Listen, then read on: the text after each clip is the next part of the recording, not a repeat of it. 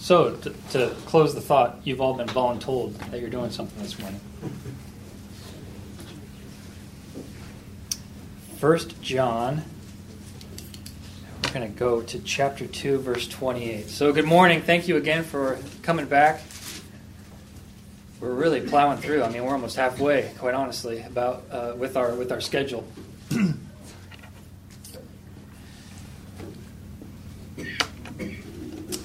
And you know that John has given us a series of tests by now. We're coming off a substantial, kind of a deep dive doctrinal test on the spirit of Antichrist from last week. And now we're going to continue on to another test, but now we're going from doctrinal back to a moral test.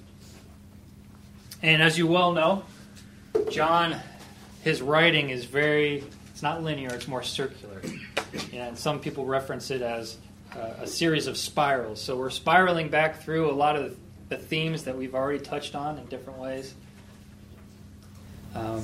As far as approach, today I'm going to be hopefully flying a lot faster and a lot more higher level than, say, last week, where we kind of went in the weeds.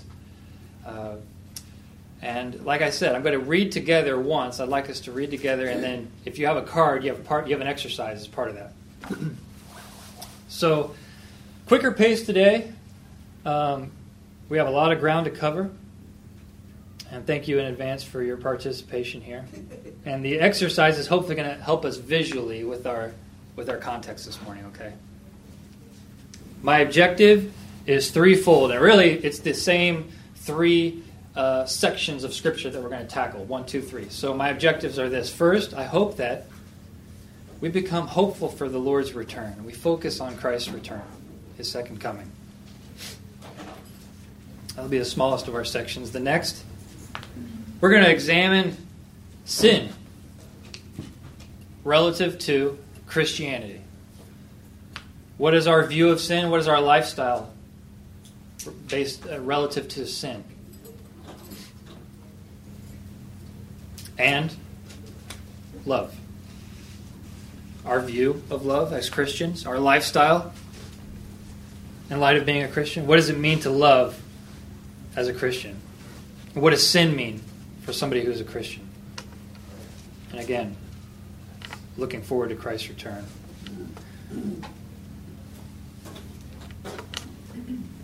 So, are you ready to tally up your cards for me? Let's take our eyes and go to chapter 2, verse 28, and I will read through to the end of chapter 3. And now, little children, abide in Him, so that when He appears, we may have confidence and not shrink back from Him in shame at His coming. If you know that He is righteous, you may be sure that everyone who practices righteousness has been born of Him. See what kind of love the Father has given to us, that we should be called children of God, and so we are. The reason why the world does not know us is that it did not know Him.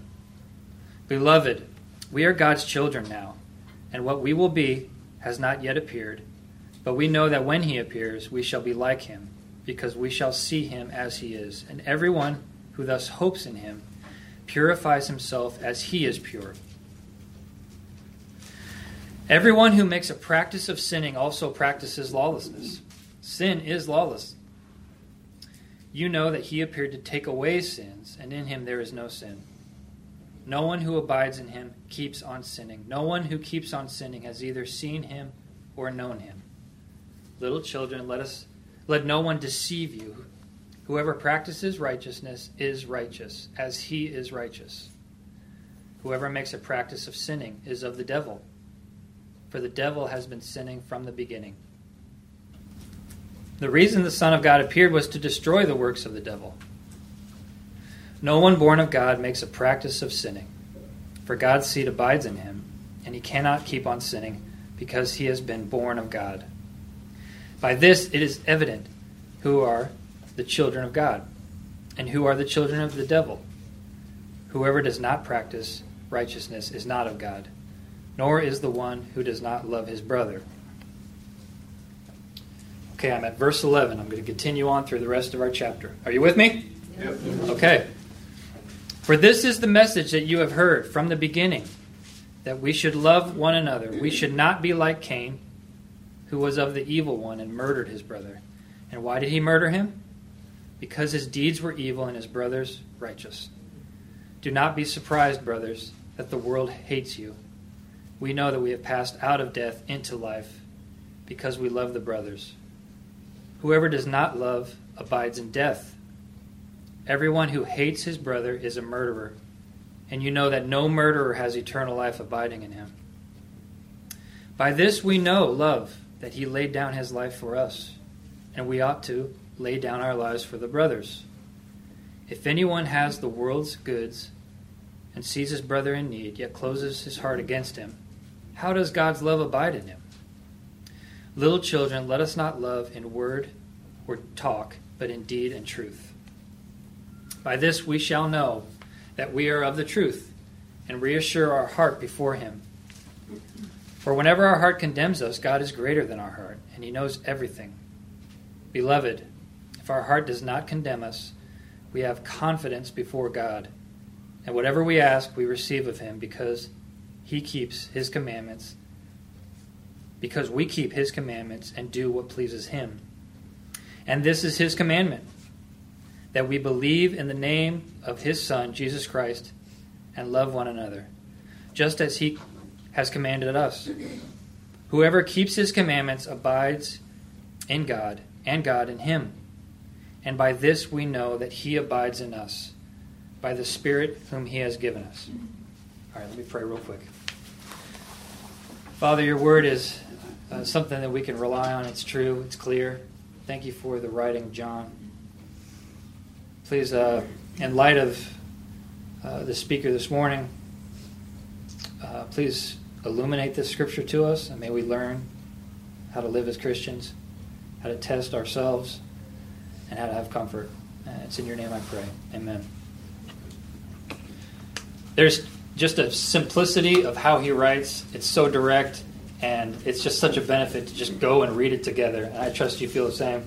So, let's just go in order here. And what I'd like to do is just have you tell me, if you had the word beloved, tell me how many times did you see the word beloved in the text? 2. You had 2, okay. Next? That's why I Yeah, you were busy. You were pretty busy. Including all the pronouns and the spirit and all of that, I have 46 times. That's give or take, maybe. Yeah. I was going to say that I skewed my numbers here. Just a second. I misled you. So specifically, I'm going to say God, 246. This next person was busy too. No. 11. Okay. I've had all the way up to 13, somewhere in there. Next, love. 9. Yep. Sin. 15. 15. Abide or remain. 8. Yep. Practice. 6. I've had 7, so I'm going to say 6 to 7. Children. 7. Righteous. 7. Truth. Uh-oh. I don't know if it's just a translation, but actual words. Like 2 to 3 is what I've had. What did you have? 1 or 2. Yeah. Put 2. Exactly. Death. 1. Lawlessness. 2. 2. World. Give or take 7. Well, I did when it talked about it. Yeah. I included that. Yep.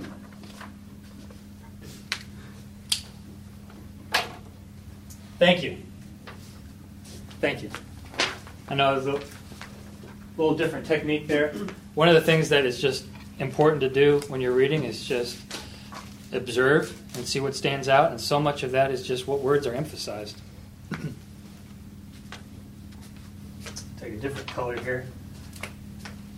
And this morning, it's important for us to anchor on a couple in particular, right? And I'm going to do that right here. Really some heavy hitters. terms of our text. So let that be our backdrop, both figuratively and literally. Section 1 of 3. Section 1 of 3. Hope in the Lord's return.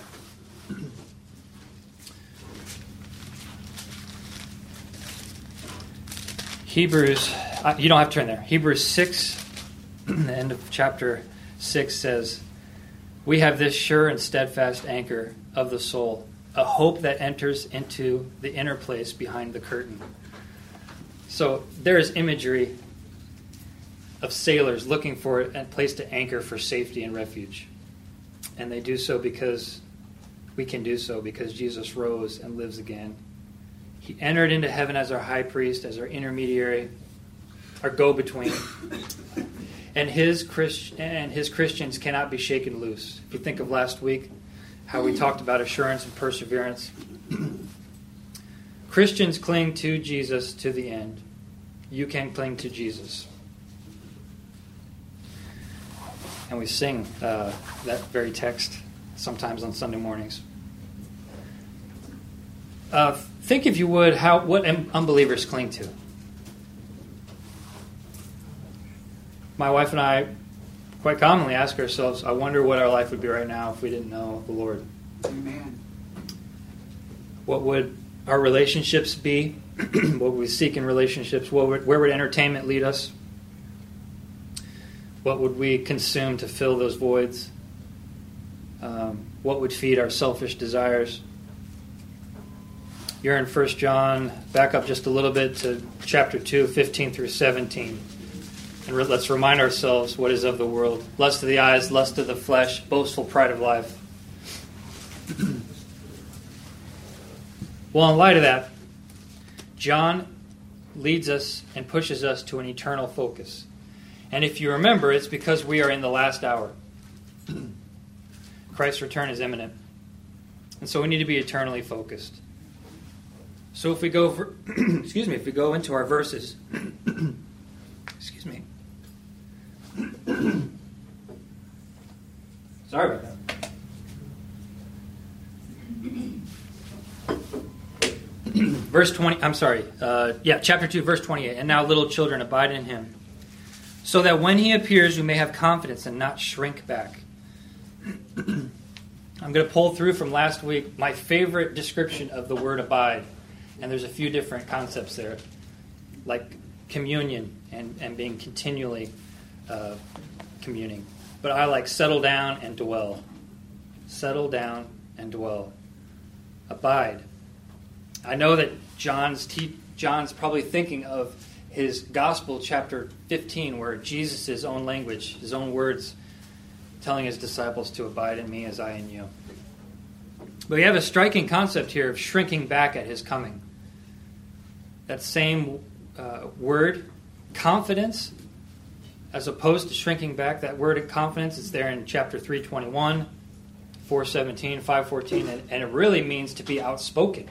So that's a very interesting way for us to think of that word confidence. It's almost to have freedom of speech, be loud and be vocal of what is true. So the idea here is that we are to abide in him, continue in him, and do so all the more, so that you will not be ashamed at his coming. Christians may experience divine disapproval at the judgment.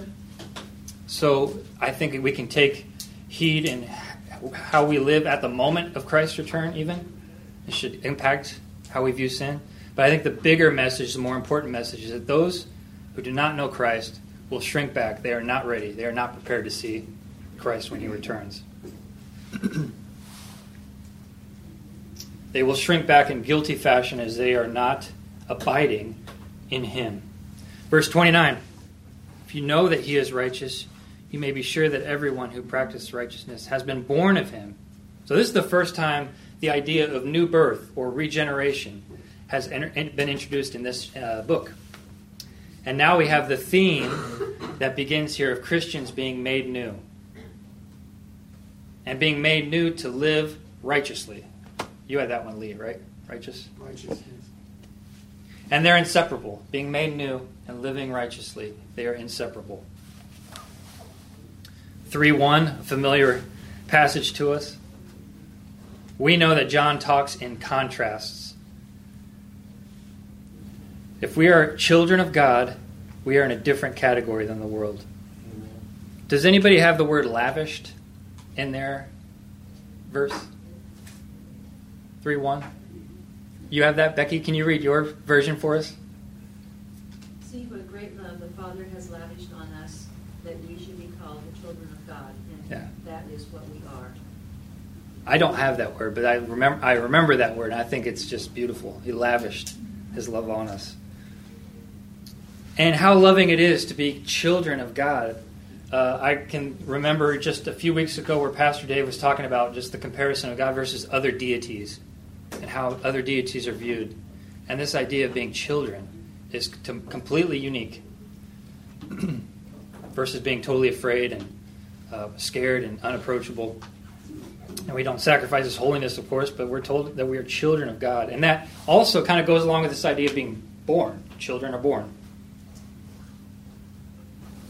John MacArthur says, hope introduces life and happiness into this sin-stained and death-filled world. Hope introduces life and happiness. And that's where we're at in verses 2 and 3. We have hope in Christ.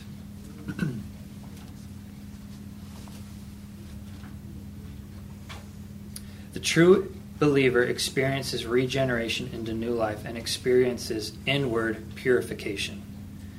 This idea, the word purification there, we can start to think sanctification.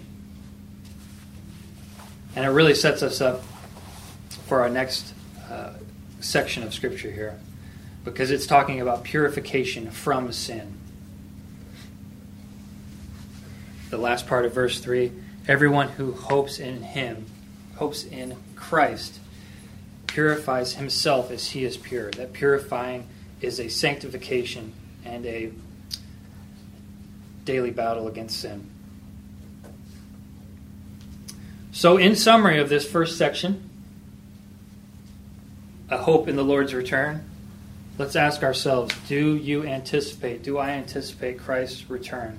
And do I do so in confidence? There are times where I'm so consumed with the day, the week, the next vacation, the planning, the just reacting sometimes that as a Christian, I'm ashamed that sometimes just the simplicity of looking for His return with joy, that's sometimes absent from my life. What about you?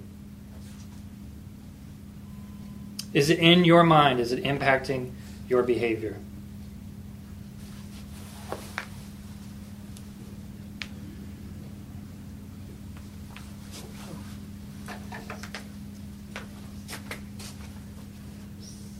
Forgot to do that. There's a link here of being children of God. And it's evident in our scripture here. Part 2 of 3. We're doing good. Part 2 of 3. This will be the longer one. I want to focus on a little bit more of the others. And this is it. Christians don't mix with sin. Christians don't mix with sin. Is sin a big deal? Yes. That's a total understatement. Go back to chapter 2, verse 1. My little children, I am writing these things so that you may not sin. The Bible gives standards of belief and behavior as required tenets of real saving faith. They are these: accepting the biblical gospel and a life characterized by worthy walk are accurate indicators. Again, indicators as someone is made new. When the walk doesn't match the talk, it is right and important to call into question someone's profession of faith. Does anybody have a New King James Version this morning? Would you mind reading chapter 3, verse 6, and then verse 9? Because I want you to listen. You might have a little bit of a different translation. So some of the original has this to say, 3:6. Whoever abides in Him does not sin. Whoever sins has neither seen Him nor known Him. Okay. Again, whoever abides in Him does not sin. Okay. That's a pretty bold statement there. 3:9. Whoever has been born of God does not sin, For his seed remains in him, and he cannot sin because he has been born of God. Whoever has been born of God does not sin. Well, I've read chapter 1, and I think there's an apparent contradiction here on the surface. Let's go back. Chapter 1, verse 8. If we say we have no sin, we what? We deceive ourselves. Or a couple verses later, verse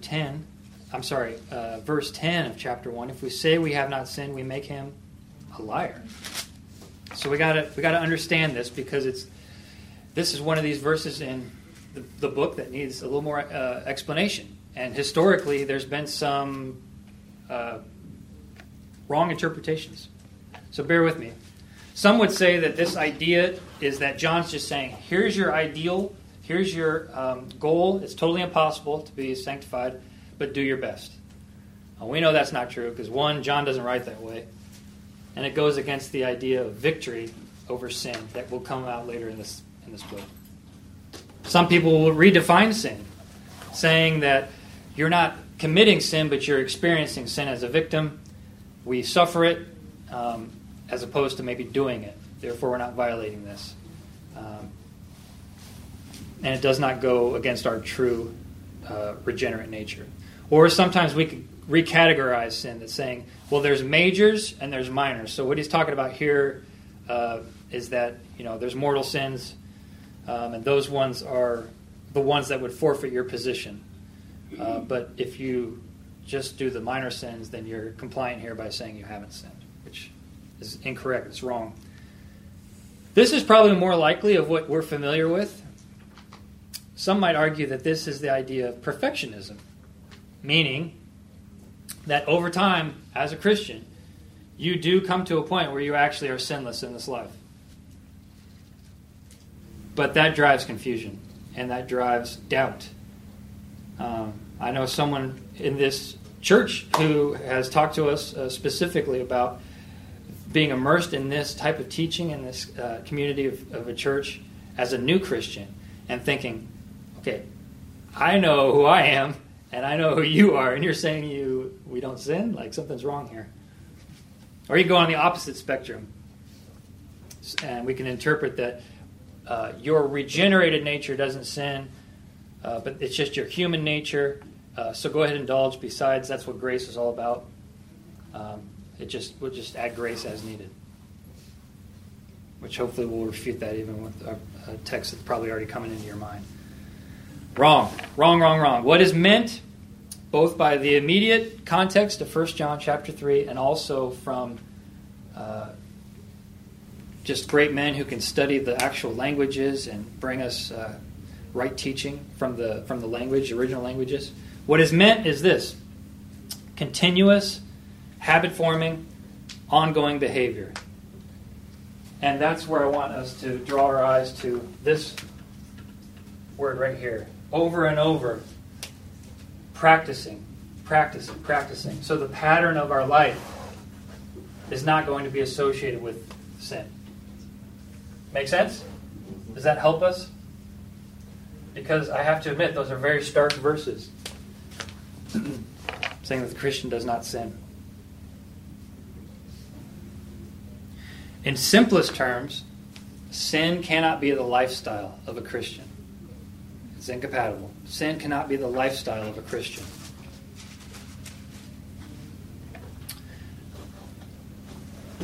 I might as well be a paid spokesman for John MacArthur. I found myself pulling from him most with this text in my own study. And even this week, Lee, and I was looking for Kevin Petrates because he went too. A few of us from the church actually went to go see him and hear him teach this week in Kentucky. And he made a statement that, if he has said before, I'm sure he has, obviously, it never really resonated with me, but he said, direction, not perfection. And I thought that was really helpful. Direction.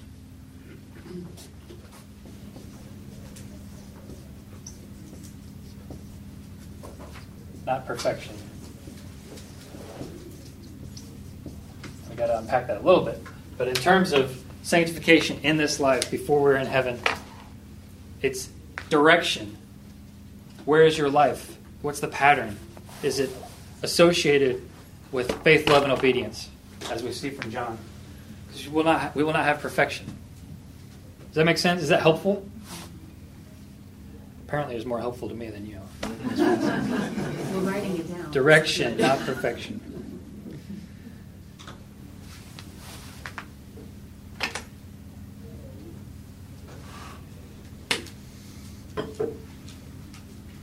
And I want us to understand too, where's my orange? That there is a link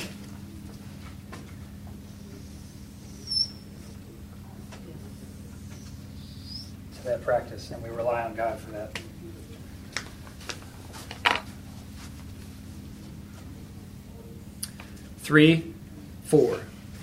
Chapter 3, verse 4, lawlessness. This idea of lawlessness, well, that's opposed to God's law versus obedience and being willing to follow His commands. Another way of thinking of lawlessness is the word wickedness, and the reason the reason I think it's important to think of in terms of wickedness is that idea is linked right back to the idea of the spirit of Antichrist from last week in chapter 2. The spirit of Antichrist has a casual view, a compromised view of sin. Here again in verse 5, you know that He appeared to take away sins. This is the incarnation, the perfect example. So we see perfection. That's the incarnation, perfect example of life in the flesh lived by Jesus. Verse 5, He appeared to take away sins, and in Him there is no sin. The seriousness of sin is magnified in the fact that Jesus, the God-man, had to come to eradicate it. That's a pretty powerful statement. The fact that even God Himself had to take on flesh to remedy this penalty of sin shows how serious it is. I told you we're flying. We're moving quick. This is good. Verse 6, no one who abides in Him keeps on sinning. This was the passage, Carol, that you read for us.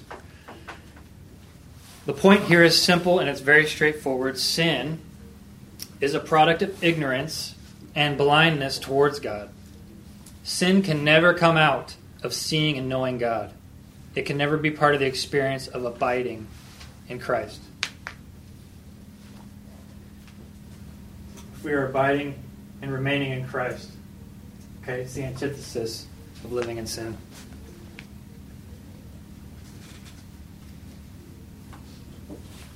When we're confronted with the reality of Jesus, we are confronted with perfect holiness and the opposite of sin. And again, here in verse 6, no one who keeps on sinning has ever seen Him or known Him. So most versions have helped clarify the idea of our pattern of sin because it says keeps on sinning, right? And this is directly linked, as I said, back to verse 3, because our hope is in He who purifies. So He sovereignly sanctifies us. God's sovereignty is involved in our growth. Verse 7, little children, let no one deceive you. Deception, this is the tool of the Antichrist spirit of false teaching. So our takeaway here, it's dangerous to blend sin and righteousness. You're saying, blend sin and righteousness? How would I ever do that? Well, here it is, justifying in our minds or making excuses to appease our old sin nature's desires. I can give in here. I can yield there. This is the new nature that's on display.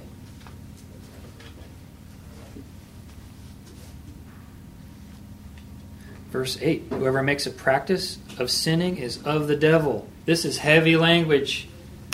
And our takeaway here is sin at any level is satanic.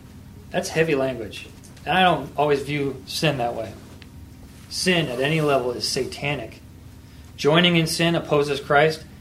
And the irony here is that, as we see in verse 8, It's Christ who came to put an end to the devil. Why would we join in him? He came to put an end to sin. 3 verse 9. No one born of God makes a practice of sinning. Again, repeated themes so far. But said another way, a child partakes of the nature of the parent.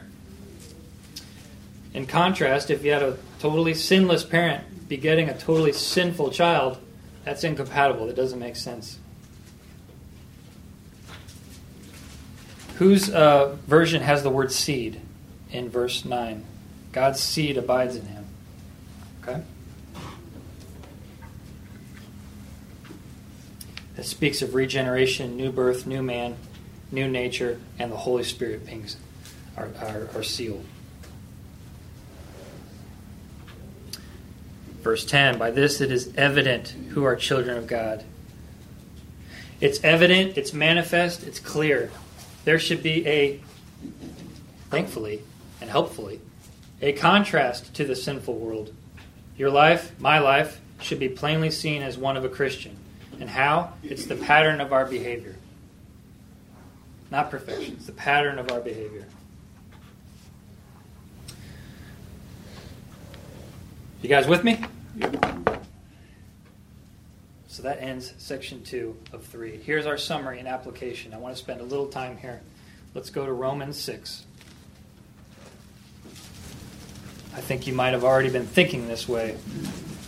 And it's so good to read these scriptures. So Romans chapter 6.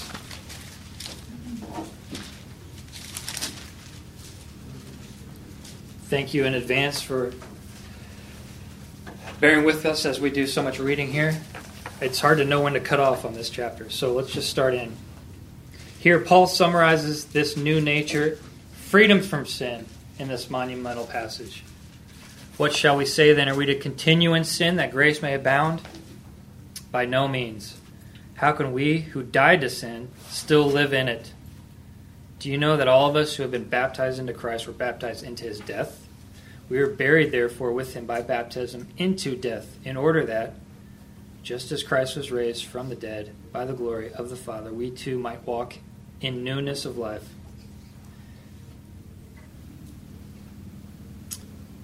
For if we have been united with him in a death like this, we shall certainly be united with him in a resurrection like his. Again, looking forward to his return. We know that our old self, being crucified with him in order that the body of sin might be brought to nothing, so we would no longer be enslaved to sin. Let's just jump to 12. Let not sin, therefore, reign in your mortal body to make you obey its passions. Do not present your members to sin as instruments of unrighteousness, but present yourselves to God as those who have been bought from death to life, and your members to God as instruments of righteousness. And we'll end here on verse 14. For sin will have no dominion over you, since you are not under law, but under grace. Huge passage. We can't invalidate grace, but we have victory over sin because we're made new. But the next chapter, chapter 7 of Romans, go to verse 15. You know this well. We still have the struggle, right? And Paul, another monumental passage, right, tells us about the conflict of living with the old nature. Romans 7, verse 15. For I do not understand my own actions. For I do not do what I want, but I do the very thing I hate.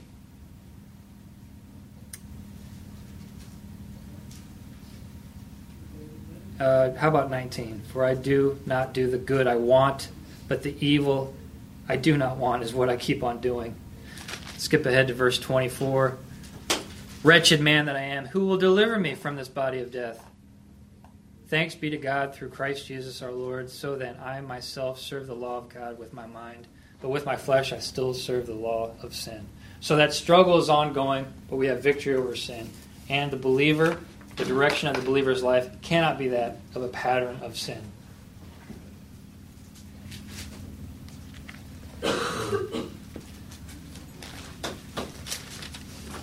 Let's go to Psalm 1. Psalm chapter 1.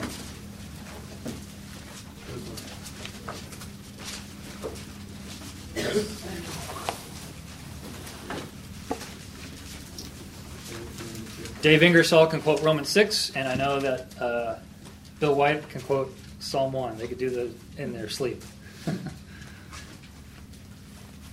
This is familiar to us. It's very likely David. He shows the similar contrast between the godly and the ungodly. Again, we know that John, when he writes, is not in the middle ground. He's on one side or the other. And he's very straightforward. This psalm is the same. It shows that there are the godly and the ungodly. It also, very much like 1 John, highlights the importance and recognition of righteousness. God knows the righteous.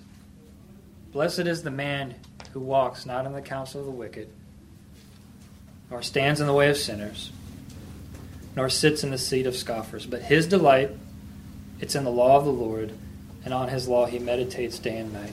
He is like a tree planted by streams of water that yields its fruit in its season, and its leaf does not wither. In all that he does, he prospers.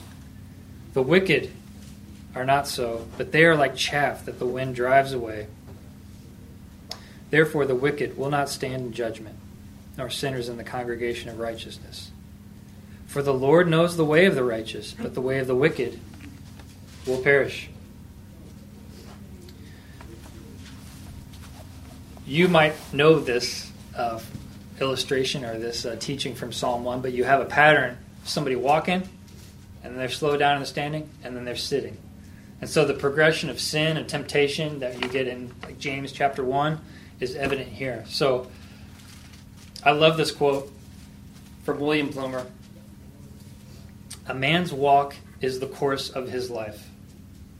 When the tenor of one's ways is that of the wicked, he is wicked. Like Enoch, all the righteous walk with God. The counsel of the wicked is not merely his advice, but his aims, his maxims, his principles, his practices. In all these, saints and sinners are unlike.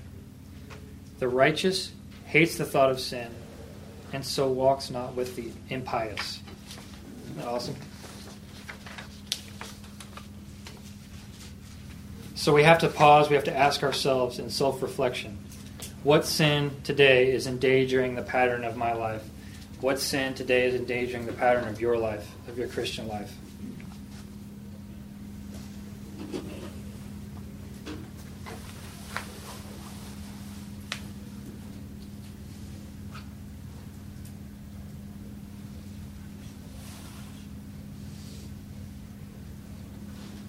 Part 3 of 3. Christian love. Back to 1 John.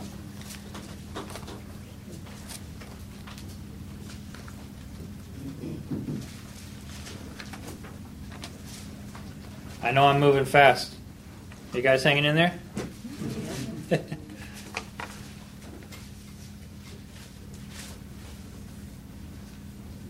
Chapter 3, verse... where are we? We're at 10b. 10b. Whoever does not practice righteousness is not of God, but here it is, and he starts to pivot. Nor is the one who does not love his brother. So, Christian love. Behavior is linked to brotherly love. Guy Woods says that this is going from the spiritual to the social. I think that's really cool. Some of my I must be very slow because my favorite quotes are ones that are just like a couple words. Spiritual to the social. We're getting very practical here, as John tends to be. Verse 11, for this is the message you have heard from the beginning. What he means by the beginning, this isn't going back to Genesis. This is the beginning of whoever's regenerated state. So for you, when you became a Christian, that is your beginning, and you had to know the fundamental principles to be saved. So that is what you were taught at the beginning of your salvation. And what is love? Verse 12, well, we're told what it's not. He starts by telling us what love is not. Christian love is not jealousy leading to hatred, leading to murder. And I don't know about you, but when you hear that word murder, you should be thinking about Matthew 5, right? And the fact that that's in our hearts. The Sermon on the Mount. Jealousy leading to hatred, leading to murder. That's what love is not. Verse 13, do not be surprised, brothers, that the world hates you.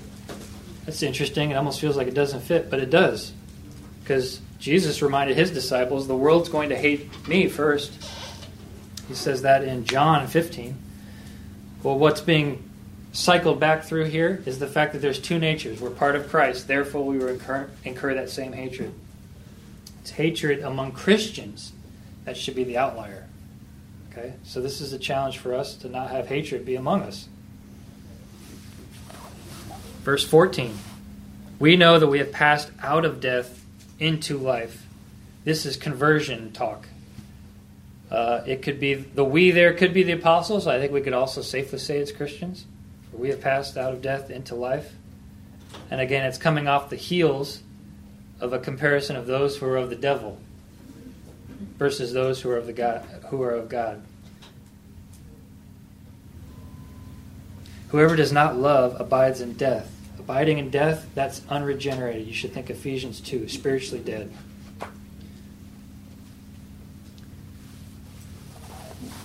And if we're staying there on verse 14, we should ask ourselves, is this the cause of salvation? Is brotherly love what brings us salvation? No. This is a result. This is one of those human tests that we can apply to ourselves. Right? There are some good things that could be illustrated as results, but he chooses love. It's not meeting on Sunday. It's not obedience in baptism. And it's not tithing. What's illustrated here and what's elevated is love, because it's elevated elsewhere in Scripture, because out of love flows all these others. Verse 15. I know we're moving. Everyone who hates his brother is a murderer. And you know that no murderer has eternal life. And here it is, abiding in him. So the key word here is abiding. This could cause confusion if we don't think through this verse appropriately. We know that murder can be in our hearts. And we know that Christians can have murderous thoughts. Christians can murder.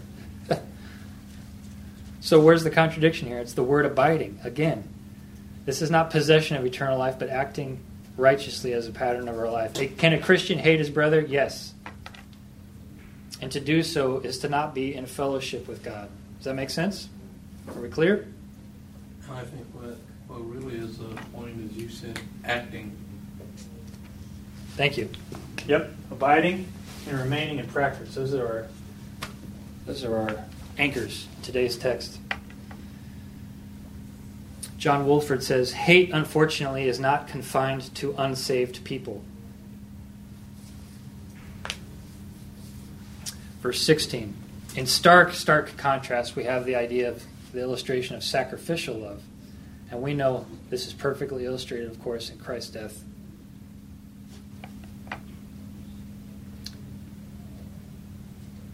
But if anyone, in verse 17, has the world's goods and sees his brother in need, it might not be to the extent of self-sacrifice, but we have opportunity to act out materially and very practically. And so the Christian's pity and the Christian's emotional concern and affectionate sympathy should be on display for those in need.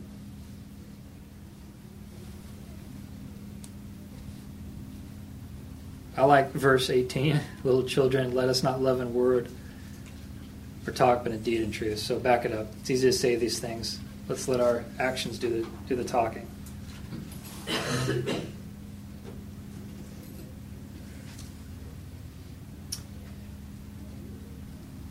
I had planned ahead because I anticipated this moment where I look and I have no chance to finish our text.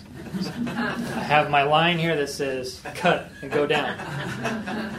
And that's okay. Okay, that's okay. I would like us to go to chapter 15 of the Gospel of John.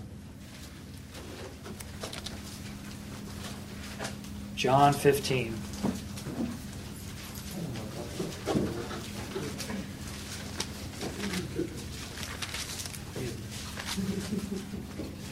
I think what we've been reading today is so straightforward that a lot of the application, a lot of the takeaway is just innate with reading it. And so it's true with Jesus' words here, which you know are ringing in John's ears as he writes the epistle. Let's go to verse 9, please.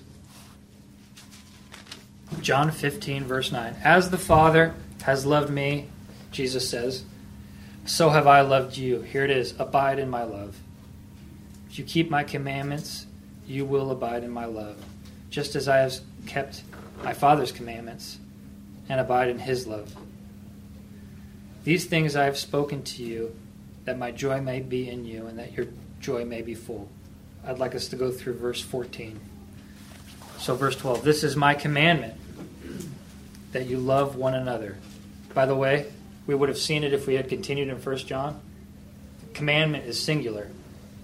One commandment. And linked in that one commandment is love and obedience. Love and faith leading to obedience. Greater love has no one than this that someone lay down his life for his friends. Here it is. You are my friends if you do what I command you. So, in closing, again, thank you. I know we've flown over everything. How do we pass this test? Are we loving to fellow believers? Are we loving towards fellow believers? We could have spent a lot of time talking about what that looks like practically. I think some of that is just inherent.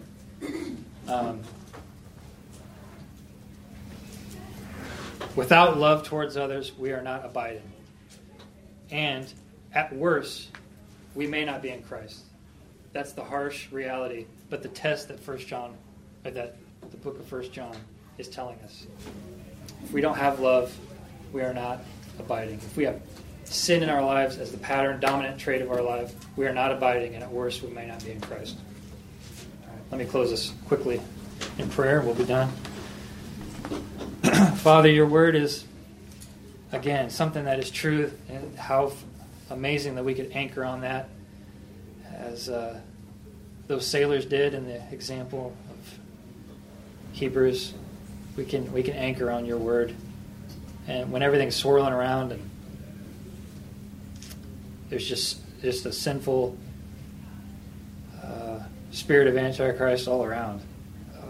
Thank you for the truth that is in Scripture for us. These tests, may they bring about assurance. May we abide in you. May we live out what we say is true. And it's in your name I pray. Amen.